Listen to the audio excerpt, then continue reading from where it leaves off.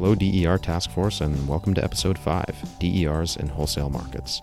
Like most of our episodes, this conversation was inspired by a task force member's presentation at a previous meetup. In January of 2020, Ben Karen of E3 provided the community with a history of DER participation in power markets over the past decade. Throughout his career at FERC, National Grid, Sunrun, and now E3, he saw this evolution firsthand and therefore was able to offer a really compelling view of what's happened and what may be on the horizon. In this episode, we tried to build on everything Ben taught us, with a focus on today's DER monetization strategies, historical wholesale market design implications, and the future of DER's participation. We also sprinkle in a little age-old debate about energy versus capacity markets for good measure. If you'd like to see Ben's presentation from earlier this year, be sure to check out our content library on dertaskforce.com. All right, enjoy. Hello to our listeners. Welcome to the DER Task Force podcast. I'm here with my co-hosts, James McGinnis and Duncan Campbell, and I'm Colleen Metalizza. We're really excited to dive into the world of DERs in the wholesale markets today. We're going to talk about energy versus capacity markets, who should have control of the distribution grid, and more. So with that, I'm going to give it to James to intro us on the topic. So residential and commercial pay for the infrastructure differently, but in both categories, more than half your bill goes towards paying for how much energy you consume on usually like a per unit of energy, dollars or cents per kilowatt hour basis. And the way that you get to that is through wholesale markets. There's actually a lot to unpack here because when you install behind the meter, there's actually this large wholesale market where like coal plants, nuclear plants, and hydro plants are bidding their power in. DERs actually affect that, through just basic like economic supply and demand of a commodity way. So we wanted to use this episode to basically start unpacking how DERs are currently compensated through the wholesale market and the different forms of wholesale markets, energy markets, and capacity markets, and starting with where we are in the market today, but then using that to, maybe some of the major challenges. If we made some changes around wholesale markets, DERs would be compensated a lot better, more projects would happen, all that good stuff. I think maybe the best place to start is actually just kind of like where we are in the market today. So basically, in the 90s and early 2000s, the United States, at large in varying degrees based on the state and territory, went through a period of deregulation in which vertically owned utilities, which owned the generation, the poles and wires, and the customer sort of facing aspect of electricity generation, became more just poles and wires and customer facing, and the generation owning in a lot of places became something that was done competitively, with the idea being that if you brought competition into generation, you could reduce costs for everyone. Right. And so, what we'll be talking about today is these deregulated markets where we're at. It started around late 90s with ERCOT, and now I think there's 18 markets that are deregulated, 18 different states at least. And basically, big power plants say, hey, I can generate X, and I'd be willing to get paid Y for it. And they're constantly bidding into these markets. And then on the other side of the market, utilities and what are called retail electricity providers are saying, hey, I have this customer, this demand base, and we need to buy this amount of power. And the independent system operator, or ISO, sits in the middle of generators and load serving entities and matches supply and demand. And that's done through sort of like an auction. They call it a bid stack. So if I'm a coal plant, I bid in my marginal cost of operating, and the ISO will say, okay, on the demand side of the market, we have 20 gigawatts of, people just need this power right now. And that's sort of fixed, right? Like just the demand is the demand. So they line up the cheapest 20 gigawatts on the supply side of the market, and then they settle under that. So basically, if I'm a coal plant, I bid at $3 or $30 a megawatt hour, and the 20th gigawatt of power that we need to match supply and demand bids in at 70. Actually, the whole market gets paid $70 a megawatt hour. So that's how you get like 2 cents a kilowatt hour, 5 cents a kilowatt hour. And basically what retail electricity providers or, utilities still do for their customer is they promise a fixed price, like say 6 cents per kilowatt hour, 7 cents per kilowatt hour for the whole year or for 3 years, often 12 to 36 months. And prices are going up and down every day on 15-minute intervals, and it's the load-serving entity's job to hedge. Like, they're big financial firms, basically, that they promise a customer 7 cents, and they're trying to get it for 5 cents, and they keep the spread.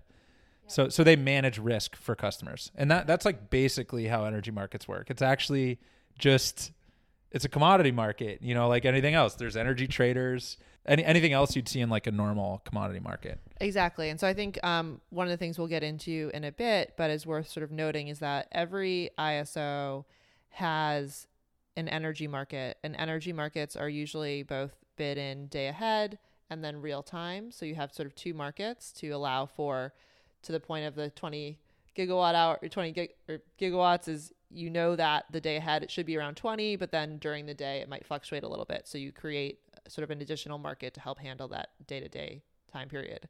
Wait, I have a quick question on something we covered. I've always been a bit confused. There are some states that deregulated where there's a wholesale energy market, but there is not customer choice. There are no reps. So like in California, most generation is not utility owned, although there are some utility owned plants still. But as an end user, you cannot sign up for a third party supplier. CCAs withstanding, that's like a new development. But like you can't sign up with Direct Energy. You still just get your PG&E bill, even though there's a wholesale market. When you talk about wholesale markets, you're talking about generators bidding into the ISO and getting paid for the power they're producing.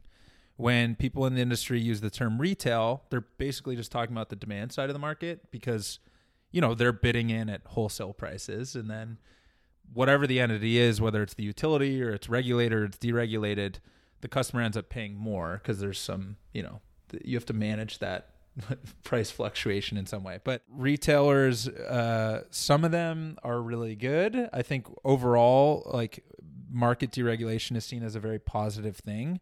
Some markets are structured better than others. Basically what happened in like 2001 with, everyone remembers Enron and stuff.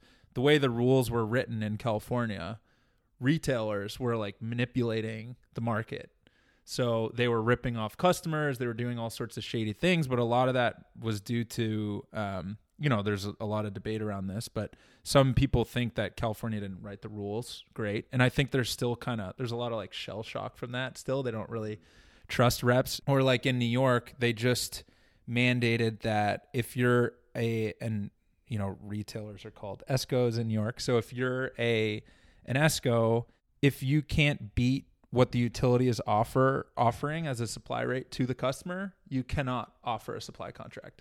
So that's a regulation that limits the players that can actually, if I'm already paying Con Ed 8 cents and Direct offers me 9, they're not allowed to do that. They're trying to prevent grandpa from signing up for a bad deal. So like with CCAs and in California, like on the retail side of market, there can be all sorts of regulations that limit the contracts that can be offered to customers, but that doesn't mean that generators like on the wholesale side of the market aren't bidding in power in a competitive manner. The way to think about it is that there's 3 levels within utility deregulation, and some markets have like Texas have really truly deregulated all 3 levels, right? So the generators are competing against each other, and then retailers are competing against each other in a huge way in Texas in a way that they really aren't in any other state. And then other states have varying levels of degrees around retail competition. So, Massachusetts has a decent amount of retail competition. Places like California don't. So you can be deregulated without having full deregulation. Yeah, there's varying degrees of deregulation. And one of those is capacity markets. Well, and maybe I can ask, why do these capacity markets even exist, I guess? But before getting into like the ramifications of them, I think Ben in his presentation outlined it as, there was this desire to put a limit on the price of energy. So there's like two theses out there. First, everyone agrees you have to build enough transmission to meet demand on the hottest day of the year, or like when there's the most consumption. But you still need enough generators to supply demand. So you need like the pipes to be wide enough, but then you also need enough water flowing through them. So Texas said, well, you know, people are going to be asking for a certain amount of power, and as there's a supply shortage, the price of power will just go up.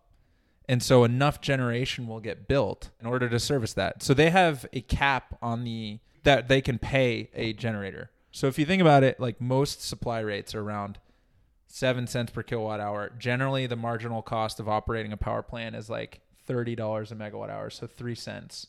So if you think about $9,000 a megawatt hour, that's 300x. 300x of what the normal, like that's, think about Insanely your Uber. expensive. When you get an Uber, like your surge pricing is 2.5x, but this is 300x. So you usually pay $15 and it's, $4,500. Right, exactly. And so in Texas, they said this is going to happen very infrequently, but when it does, a generator can make so much money that they'll basically stay offline for like 363 days a year.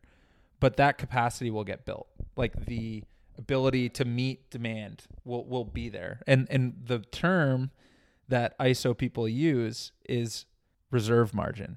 So that's like if the max amount of demand we expect this year to be 60 gigawatts, we want a reserve margin of generally it's around like 15%. If all the power plants were turned on at the same time, we'd have, say, 75 gigawatts of power output. Right. And the reason to have a reserve margin, again, is you don't have enough power, your forecast is a little bit off, and suddenly you trigger a Now blackout. there's a goes blackout. down. Yeah.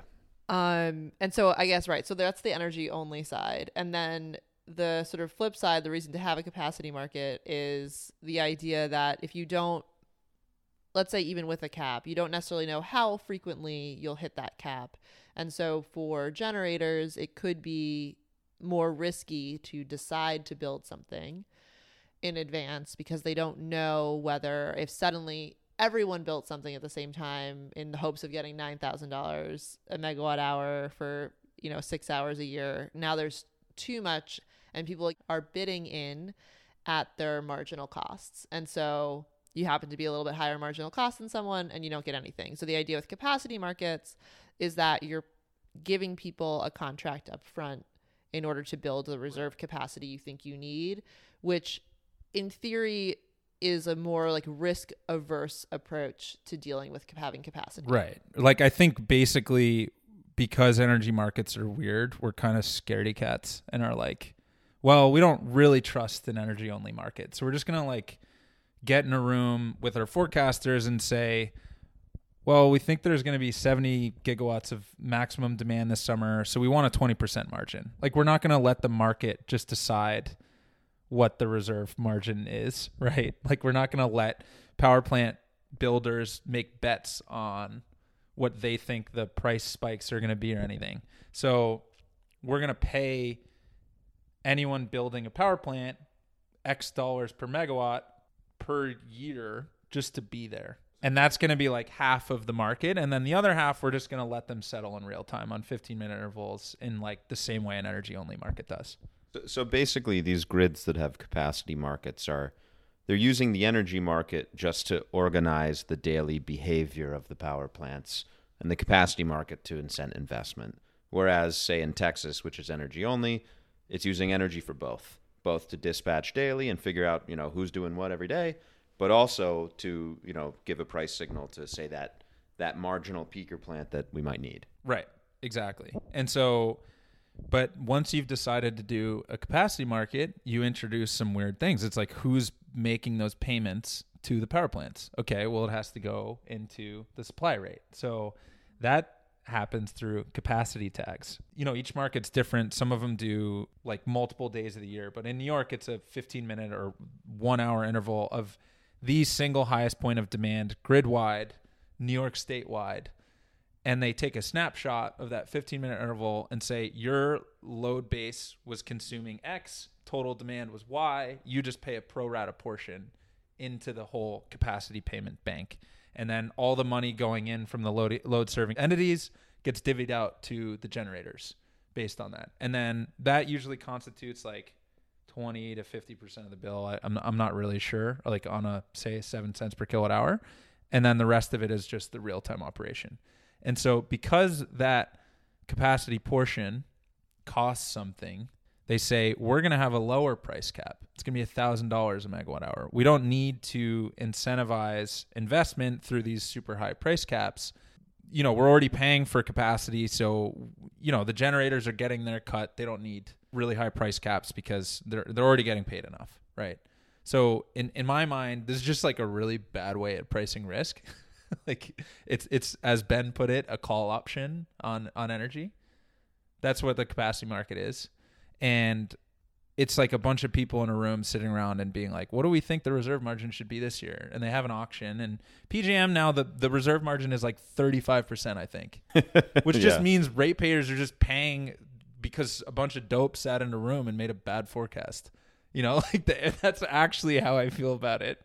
The risk averse side of me is like, but don't you want the reserve margin? Texas still targets a reserve margin, right? Like when you hear the chair of their PUC talk, like they target an 11% reserve margin, and they'll take steps to mitigate if they're ever kind of dropping below. Or this quickly gets into my earlier question then. Was it the desire to have a capacity market in some markets then prompted the lower price cap on energy? Or was it the desire to have a lower price cap on energy then required the capacity markets? I think it was like what the historically former. I think it was. I don't know like exactly. You know, I've always wondered that. Like I just when these economists were sitting in a room somewhere, like how did we arrive at this? I think actually the price caps used to be higher. Like price caps have changed over time, and it was either like Texas's went up or and like New England's went down. Yeah, but I do think that it had to be that someone said, we don't know what it will be. And you do have things like that, right? Where in Chile, they had their wholesale markets in one area basically collapsed because they had an overproduction of solar, and solar has a $0 marginal cost once it's built, and then none of them are making any money. So there are there are some issues with when you have no sense of how long a high price might last.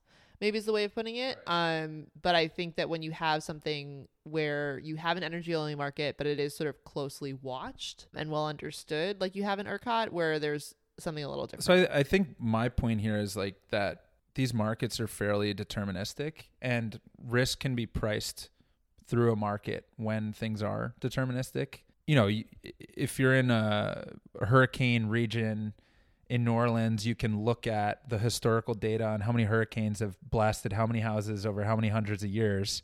And then as an insurance company, you can come up with a sort of probabilistic approach to what are the chances this house gets ruined. And then I can price the insurance based on that. The market has to be like kind of deterministic in order for that to happen. So in the same token, you can look at the history, you know, if I'm a power plant developer, and I can just ask the question like, what are the chances that my expensive peaker plant gets turned on? And what are the chances I make an absolute killing on that one day?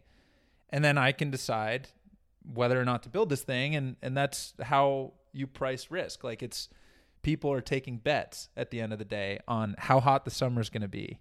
And it, you know, if we had a 50 straight days of 150 degrees in Texas, like it doesn't matter if you're a capacity market or an energy only market. Everything's going to blow up because we, you know, everyone's AC is on. We can't service that.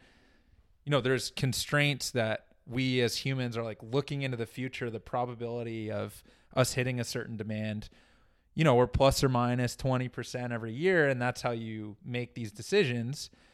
So that's a scenario where I just look at it. I'm like, this is what markets are good for. You know, this is like people in a distributed fashion make their own decisions, and you price risk appropriately doing that. Although I will say in PJM, what was really interesting there, and this sort of brings us a little bit back into the DER side, is that you demand response rules there. You used to be able to bid in, all types of demand response, including air conditioners. But now they had to make it more complicated because they have a winter peaking system due to electrification. And demand response is a great way of thinking about it, because that's like falls under the category of ancillary grid services revenues. So basically, because of physical constraint, all these kind of constraints around what makes energy markets weird, people came up with like, okay, in these times when the physical infrastructure is constrained, we don't have enough supply, why don't we pay people to just reduce their demand?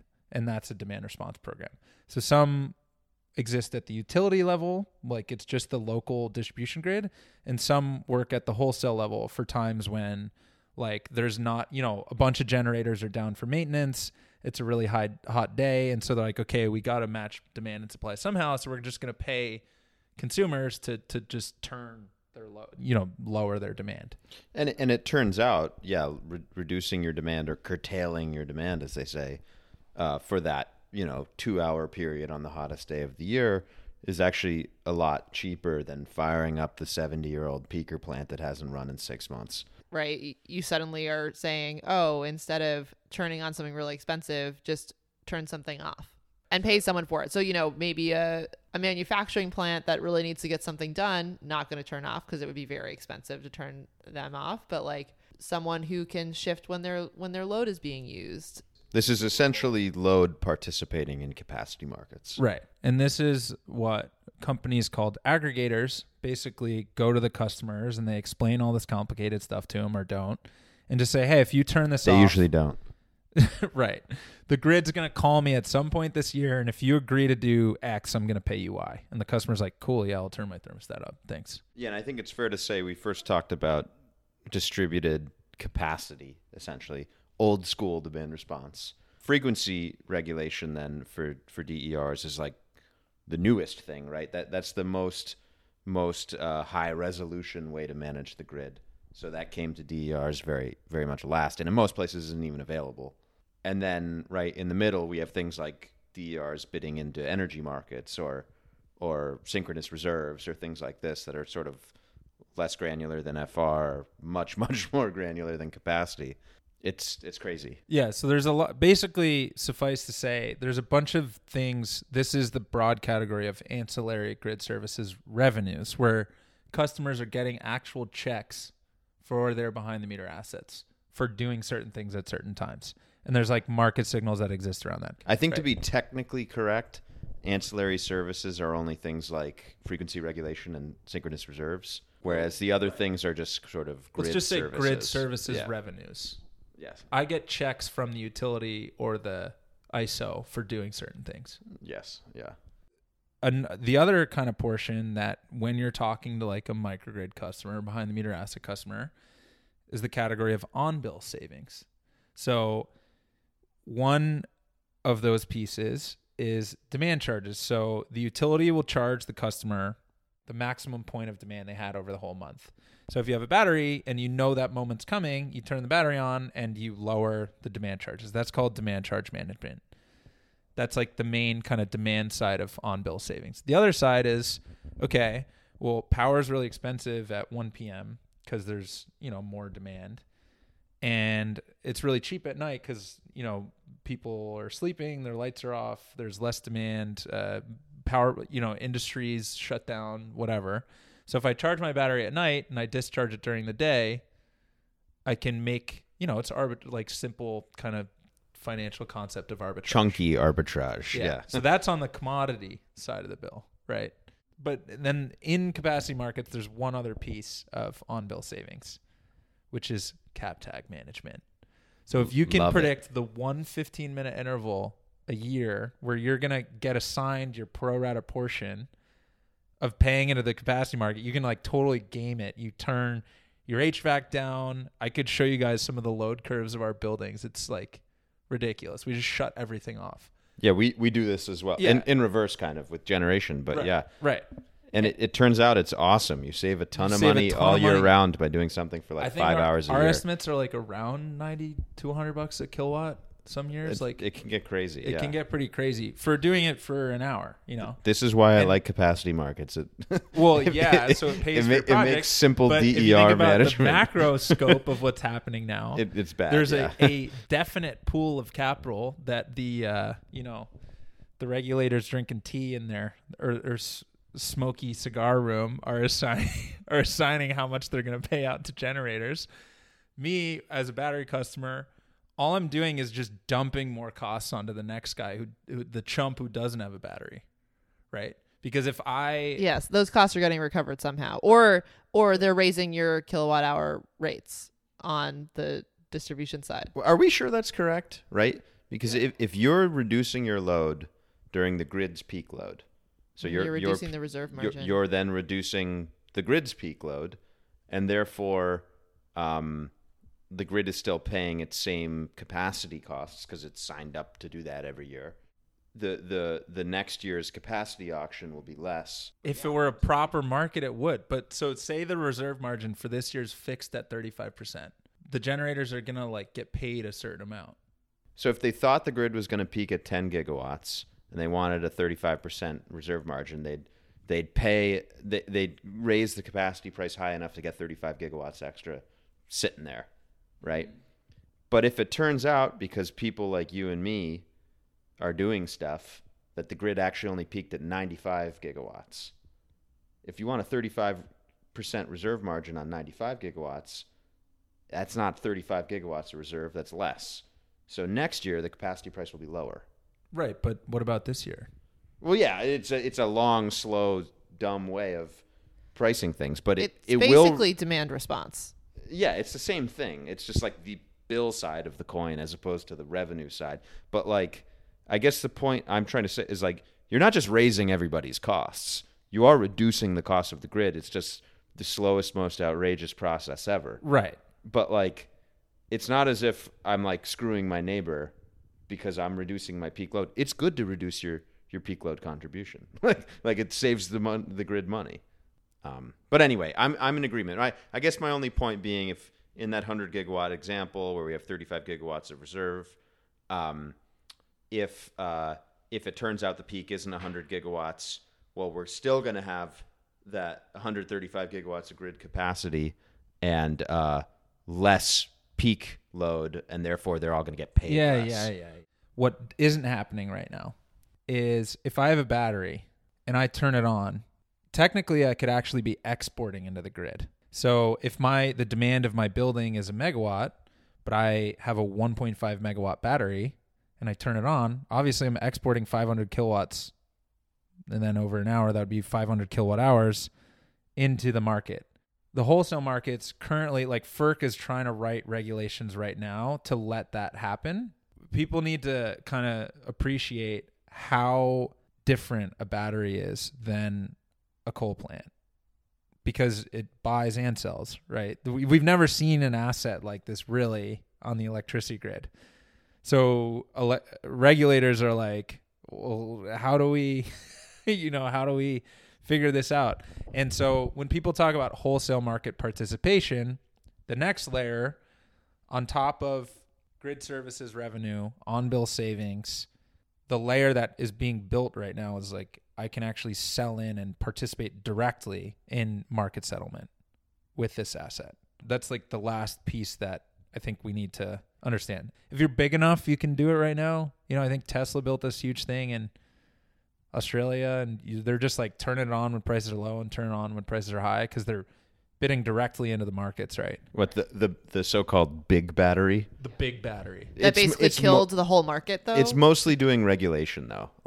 Yeah. It's not really doing much energy arbitrage. It's mostly doing frequency regulation, yeah. and it basically killed the need for any other battery to be built. Turns out that's a small market. Yeah, I mean, that's how markets work. And so just to walk through, so there's obviously battery storage or just in general energy storage that can do a lot of different things, right? It can do generation. It can reduce your demand, right? It can pertain demand response. It can do frequency regulation, right? But then there's other DERs that can also, in theory, provide generation services. And the issue is that to date, they're not allowed to aggregate and bid into wholesale markets. Right. And so because another topic we've discussed is like VDER and net metering in New York, and this is different, right? So VDER is actually selling into kind of local markets, but we're talking about actual ISO. You're being accepted as a generator when you're a behind the meter battery asset or something like that, and Right. you're exporting into the grid, or it could be in front of the meter. Basically, right now, if you're building a battery project behind the meter, it's like, what demand response program is there? Can I get frequency regulation? I can always do demand charge management. This is what people call the value stack. So you're finding all these like disparate, which differ market to market ways of paying this asset. And then you're bundling all that together, and it makes the financing or capital you'd put into building that project pencil out, where the customer gets savings, the developer gets returns.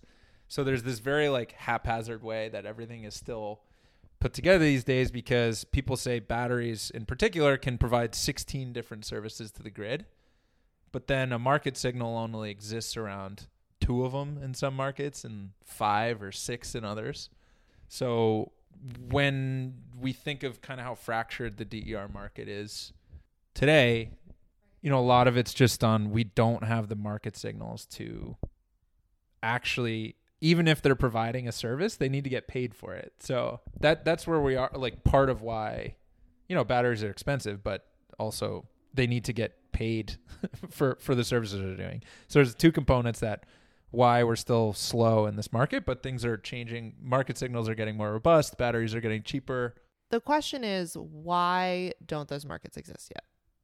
Right. And I guess the second question of that is, should those markets exist, or should we just be saying we need supply to match demand? We're going to change pricing in real time and you respond however you can. So I think this gets into the energy only versus capacity market debate in a way. So, I mean, first, one of the reasons why the markets don't exist is, until there was net energy metering in 2005, there wasn't any rooftop solar. So there was no, or there was some probably, but, these projects weren't even getting built. And then they're also just so fundamentally different than a coal plant because they're located next to customer load. So they can sell, they can buy, they can offset load. Like there actually is all these things they can do. So we built energy markets around large centralized generating fossil fuel plants, nuclear plants, hydro plants, basically. They bid in at their marginal cost. It's like, okay, well, at the wholesale level, solar doesn't have a marginal cost. So do marginal cost markets make sense? So I think whether it's, utility scale solar and wind or behind the meter batteries and backup generators and solar, these are just way different types of assets. We built the market itself around the assets of old, and now they're different. So we have to build new markets around those. Markets weren't this like natural thing that just existed. We crafted them out of, with regulation and figuring it out like as a collective. So now things are different. So we have to change markets around them. The Sunrun deal that Ben talked about is sort of very new because they're getting actually paid through the market for capacity. They're considered an aggregated network of batteries are being paid like a capacity payment through the wholesale market. They're just like a coal plant. Just like a coal plant. Yeah, they can do all these other things too. Yeah, in theory, basically any DER can get paid or at least create value through either in any of these markets through either demand response or through the on-bill mechanisms of the bill. And it's just, are those things actually structured in a way that's like viable? So my kind of thesis on capacity markets, I think I've shown there's 2 parts to this. One is the overall disdain. I've shown capacity markets where I think sort of arbitrarily, the way we're pricing risk through them, I think it's being done better in Texas. And then the second part of this is I think capacity markets sort of through that actually disincentivize the deployment of DERs or flexible demand rather, which are the very assets and things we need in energy markets to handle high renewables penetration. like the old grid supply, we could turn on and off whenever we wanted. We could ramp up coal plants. We could, nuclear plants or hydro plants. We had really good control over when we could turn them on and off. But demand was we would always have to predict, and like they were flexible, and it'd go up and down, and things are switching. So now supply is variable. It's weather dependent. But with smart thermostats, backup generators, battery storage, even electric vehicles, all these DERs, which we can turn on and off when we want, it's almost like flipping the equation in a way. And so flexible demand, if you want a environment with lots and lots of renewable, lots of wind, lots of solar, which I think is sort of everyone's goal here, like on a per unit of energy basis, they're cheaper, and it also meets the climate change goals that we all have, but they're variable. So there's this totally new element of volatility and risk that we have to start thinking about. And I think capacity markets are extremely poorly equipped. Capacity markets are built off of forecasting demand, and we're now saying, well, demand isn't a fixed variable, demand is flexible. Then you don't have a max supply or demand, right? Because they're both changing equations that you can optimize through cost, which requires you to have real-time flexibility. FERC wants to force all assets that bid into capacity markets to remove the subsidies that they receive. And where that gets complicated is that a lot of states who have renewable energy targets have subsidized various renewable energies, including energy efficiency and demand response, because they think it's a valuable thing. And so by removing that, you can actually push certain technologies above more carbon intensive technologies, which is creating this question of, does it actually drive down cost? Because those subsidies have already been paid, and it's up to sort of a state's right. So it's sort of a state versus federal regulation. The other thing here is each state may have a renewable energy goal, but they participate in regional markets. So all the solar that's going into Massachusetts affect New England ISO, and same in New Jersey and PJM. So like FERC now has jurisdiction. Yeah, I think they're essentially saying, if you're getting a cent per kilowatt hour of subsidy, then you need to bid into the market a cent higher, such that we don't have a distorted market. Because there's the real driving force behind it is they're like, all these renewables are getting subsidized, so they get built. And then the coal and kind of more reliable power plants are the ones that are always on, that aren't variable, are now getting pushed out of the market. And so they can't get paid their capacity payment. And so they go offline. And then, we can't match supply and demand because we have all these variable renewable energy resources, right? Basically, MOPR is just saying, if you're getting a subsidy and you're bidding into my market at $10 a megawatt or $10 a megawatt hour because you've received that subsidy, I'm going to make it so that you have a minimum price that you can actually bid into, which corrects upwards. So now you're at $30 a megawatt because of that. I take into account the subsidy. So now coal's at 25 and they can actually win. They're trying to make the market competitive because they're worried about reliable resources getting pushed out of the stack. So I think what's interesting, though, I feel like it's more to do with, they're worried about their preferred resources getting pushed out of the stack. So I saw on Twitter, some are like, everyone at FERC hates capacity markets and they just want energy only markets. So there's like the pro energy market faction of FERC just pushing this rule through to drive us towards conspiracy theory. But I think there's a lot. We don't have to get into that side of it, Duncan. Like what are the motivations behind this? Because I think that's a whole other conversation. But suffice it to say that it's causing this discussion around, should we even use capacity markets? Because one, do you think it makes sense to pay a solar farm when you don't know that it's going to be on for reliability, which is what capacity markets were created for in the first place? No, but I think you could pay storage. But look at solar and wind in Texas. Like, is there a better renewable market today than Texas?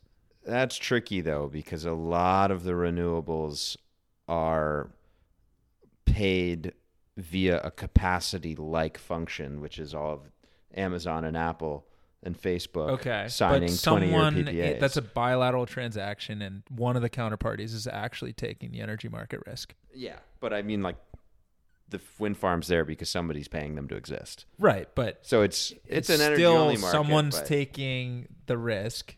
yeah, Apple It's is not taking ISO. the risk. The on, ISO yeah. is not like we're not gonna pay that wind farm. But not like they're doing it because they want it to just exist. Like, they're not doing it in this, like, because they're like the super hedge fund that's like doing commodities trading. Although they're starting to now because they have all these assets. But like, the reason they're paying this PPA is because they want it to exist. Right. But from a perspective of, are you going to get your investment or not? I would think that a renewable energy, like a wind farm that can't bid into a capacity market, is going to be better off in a state like Texas where it can get the $9,000 a for sure, megawatt hour for sure. than in a state where it's going to be capped at 1,000. Right. For sure. So that's actually like I think the important part of this to get into, right? Is that when you pay out capacity payments and you put a price cap on energy, you're basically suppressing volatility. So the swings between, or there can be more volatility, but the swings, which are what a battery cares about, like the peak to valley, are obviously smaller. So you're more poorly incentivizing these flexible demand resources, which I think are absolutely crucial to having a lot of renewables, because high renewables environments means more volatility. You need the right price signals around that volatility. If you don't want the market to, if you don't want the, blackouts to happen, basically, like we need to be really smart about pricing risk in high renewables environments, because there is a lot of risk. There's a lot of volatility, and entities like reps need to know how to hedge around it.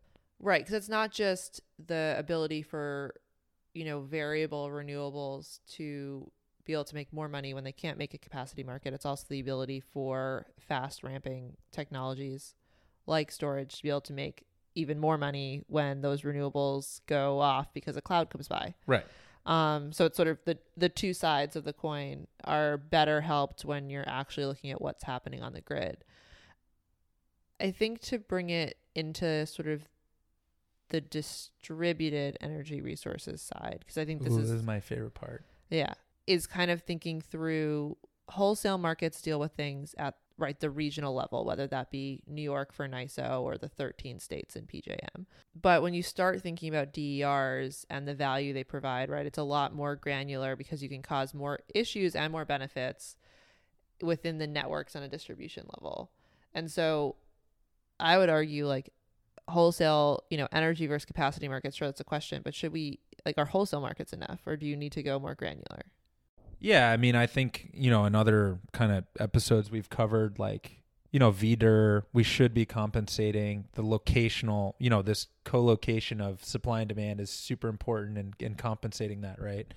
But as long as you're a distributed energy resource customer that's not off-grid, you're still buying from wholesale markets.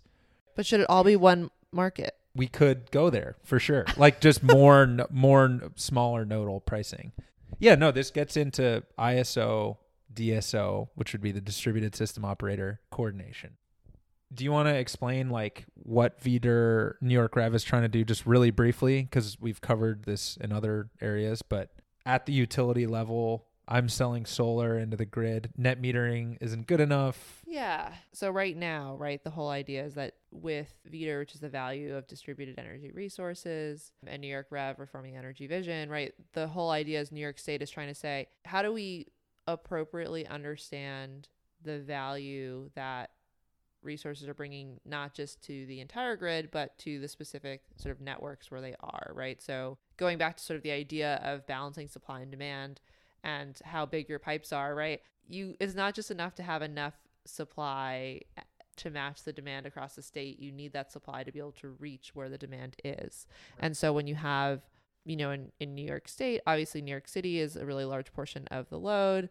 Most of our generation comes from upstate or Canada. And so that creates constraints within the city itself that might exist even if we haven't extra capacity upstate. And so the question is, how can DERs help provide some of those resources? Right. So you can build more transmission wires to bring things from supply to demand, or you can build more DERs right where demand is.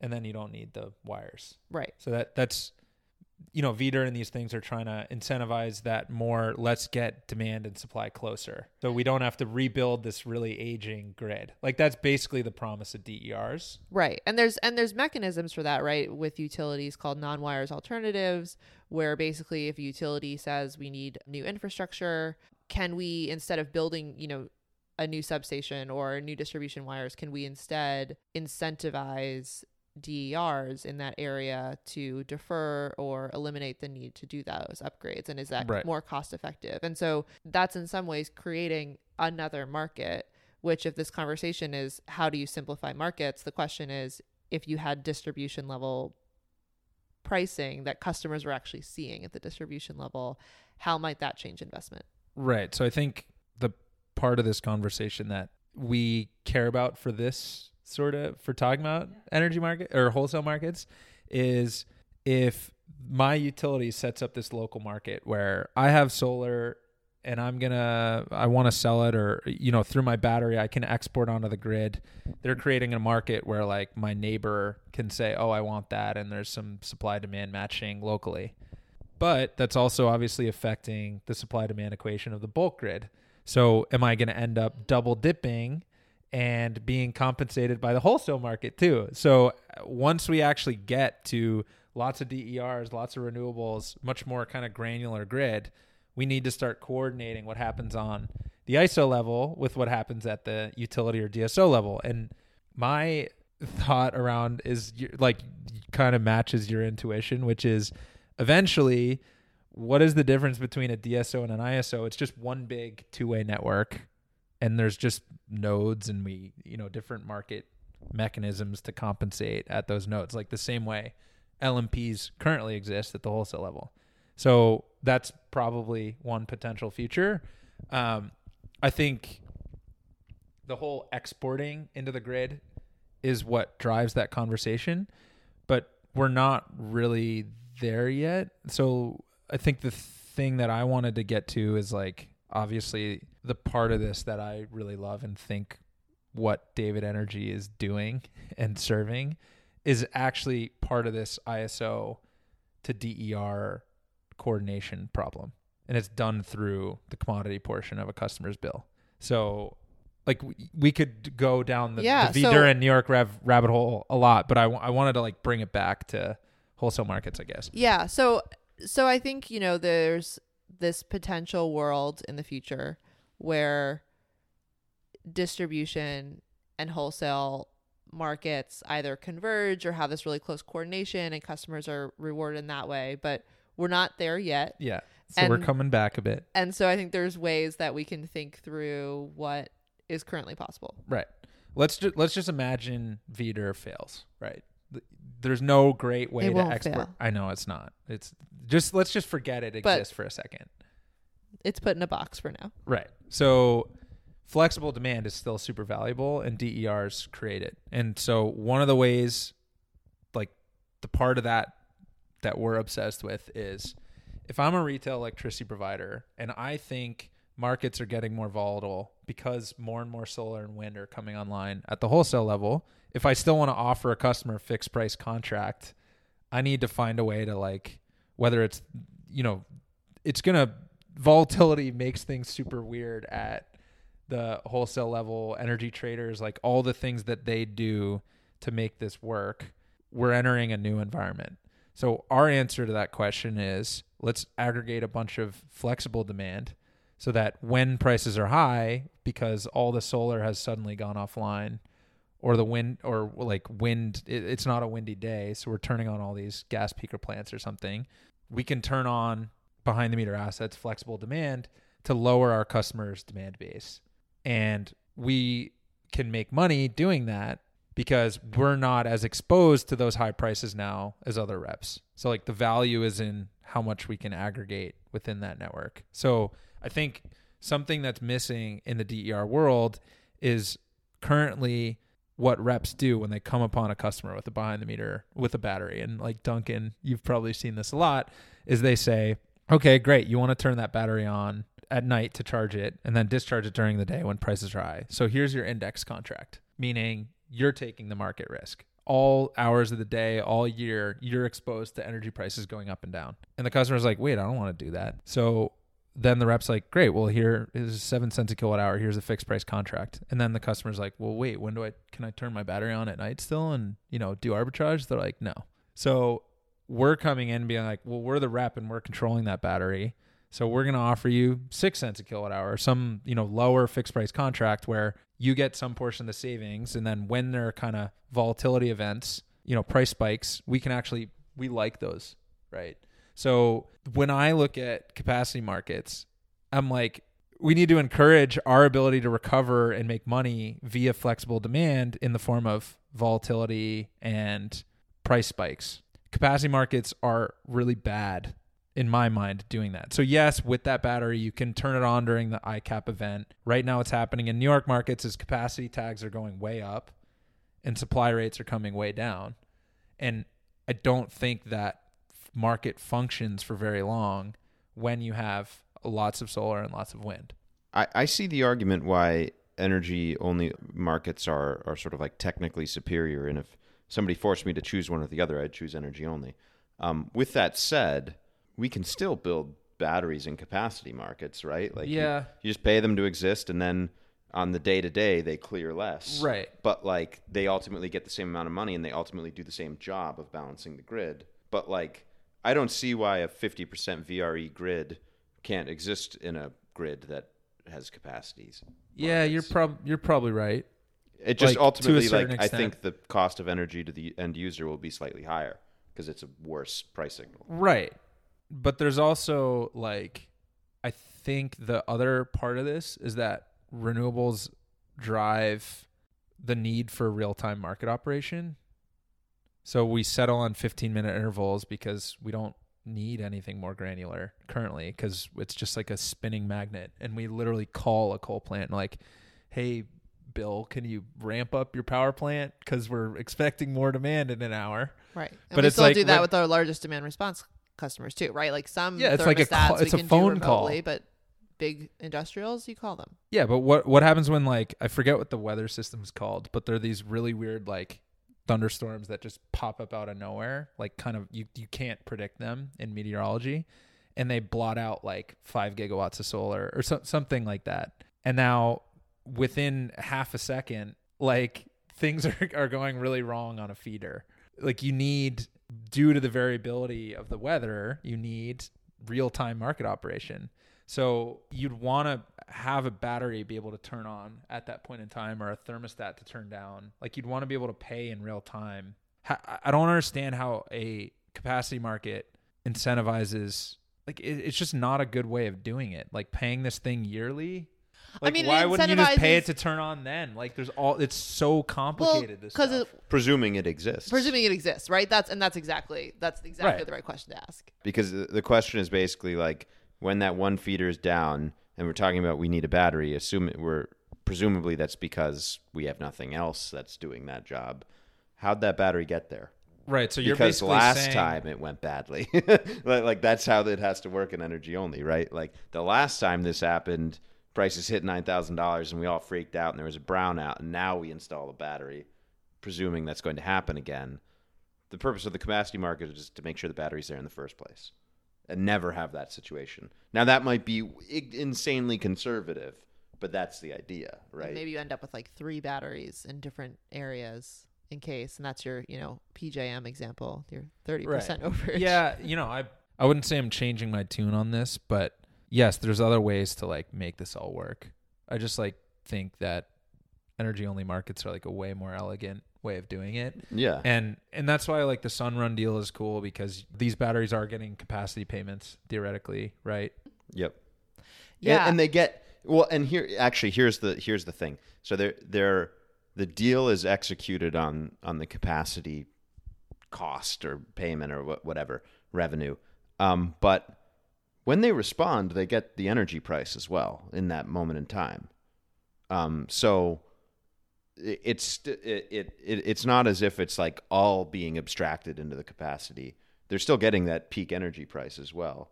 It's just lower than it otherwise would have been because, they're paid to exist. I get your guys' position that yes, this can still be done through a capacity market. So I wanted to open up the conversation around what does a high renewables energy market, a high renewable penetration energy market look like as a capacity market? Like how do you see that kind of working? So, I think essentially it wouldn't be much different than it is today, except rather than building combined cycle plants via capacity, via the capacity market, we'll be building storage via the capacity market. Does solar and wind get compensated with capacity payments? Well, so I think currently they perhaps do to some extent, but it's very low. But I think the idea is it's still no different than the way energy-only markets would eventually get more variable renewables built, which is batteries will come on the grid, they'll raise costs, raise the clearing price when it's low and decrease it when it's high. Even if you build the storage via a capacity market and that volatility is lower, it will still act. It won't just choose to sit there and do nothing. It will still balance the market to the extent it can. And then we'll still be able to then build that marginal unit of solar or wind. And maybe with that too, if you were to co-locate a plant, right, where you were wanting to build a solar plant, but you knew that you'd get a low capacity payment, and in order to increase that, you built storage at the site. Yeah, it would do both functions for you, right? It would then get you a capacity payment, and it would also then you have this storage now, so you can optimize, when you're selling your variable renewables into the grid. So I think it still works out the same, basically. It just preempts the price signal, right? Like that's the capacity markets are basically just like, we're going to decide what we need. So it's just still the same fundamental, problem or not problem, I guess, depending on how you see it. But it would happen, I think. We'd still get there. It just would probably be a little more costly. There's going to be more volatility from a real-time delivery of energy because of renewables. So instead of kind of running away from that through capacity payments, which essentially like suppress that, and price caps that suppress that volatility, we actually need to embrace it. I know that's kind of hand-wavy, but what I suspect is that what you just described, and you even seem to kind of suspect it too, and saying that energy would probably be a bit pricier. Like, yeah, you could do it, but it's just not. Just how is that the best way of doing it? Like, if output is variable on a resource, like let the price signal be variable on it too, and to the extent that it should be, because we're ultimately like matching supply and demand in real time, and capacity is like kind of an artifice. It's basically the same fundamental problem, which is, whether it's pre-renewables or post-renewables, grids that have capacity markets have people in a room presumed to know what the grid needs, right? And that was more... And energy-only markets just sort of let it happen. Or as you said, get freaky with it. I did say that during the pizza break. We need to just let things get freaky. Perhaps in a post-renewables world, like that's enunciated, and the downsides of that then are enunciated, but it would still function.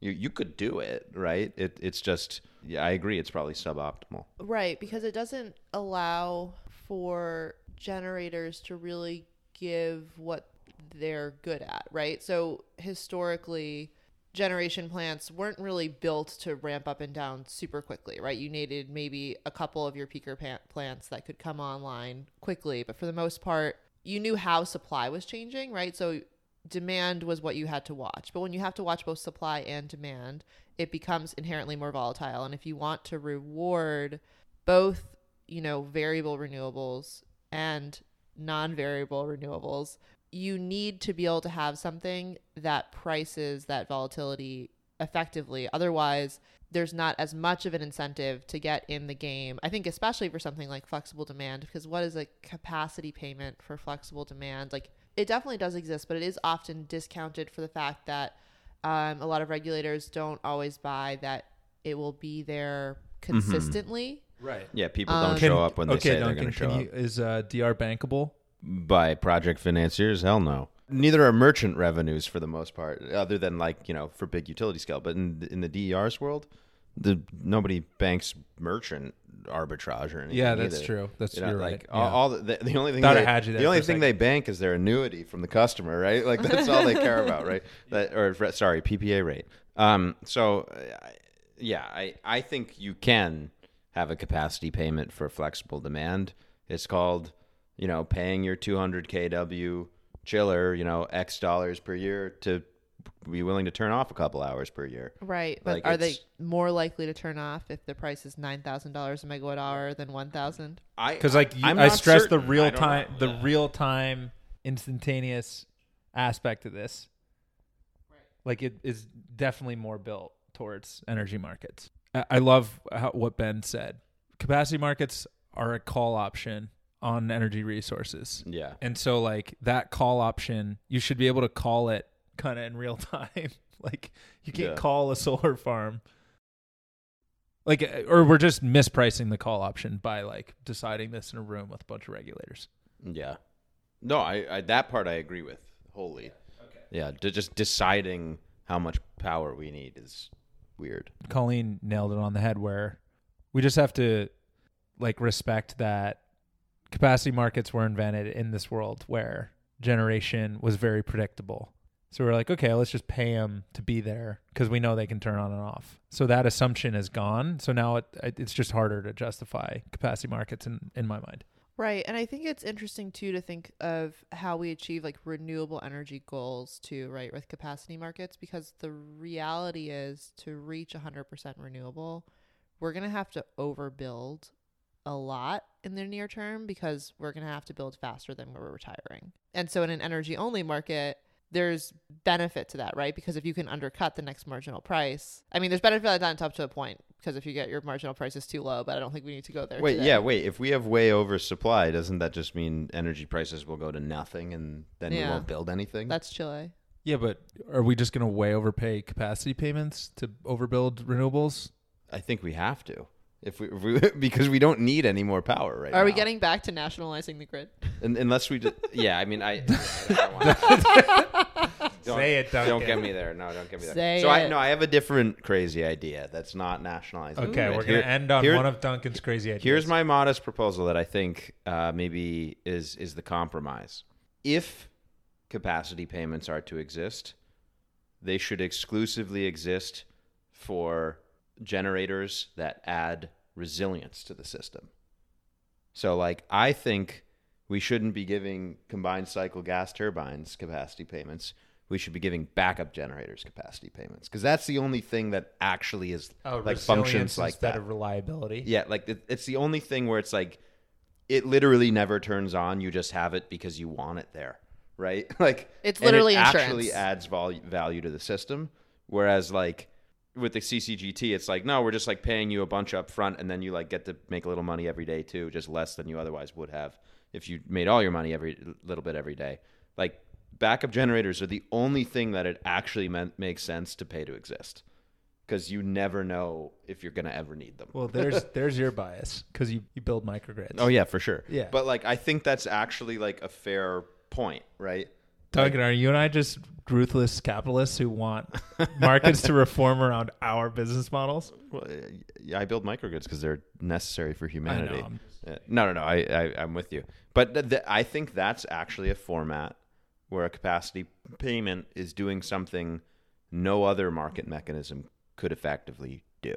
You're essentially, resilience is essentially a form of insurance, right? And the whole point of insurance is that it's something that you buy for no purpose other than I really hope I never need this, but if I do need this, I'm glad I have it. And frankly, we don't want people's diesel generators running all the time in energy markets, right? Like we want them to just be there. So right. That would be my humble. Let's take the capacity market and just break it and make it only for backup generators. Okay, Colleen, what's your proposal? My proposal, unsurprisingly, just going to all our biases tonight, is using blockchain to coordinate distribution and wholesale level markets. So real-time energy only markets. Real-time energy only nice. Coordinated distribution wholesale markets. Or as I call it, just let things get freaky. Let things get freaky. Let them get volatile. We'll be okay, people.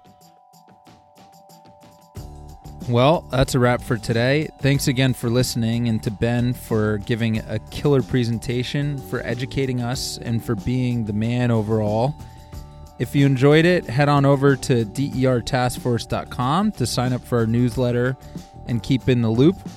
If you'd like to continue the conversation and take a deeper dive into the topics covered today, please join our Slack channel that's listed on our website, or tweet at us at DER_task_force. We'll see you next time, and until then, stay freaky.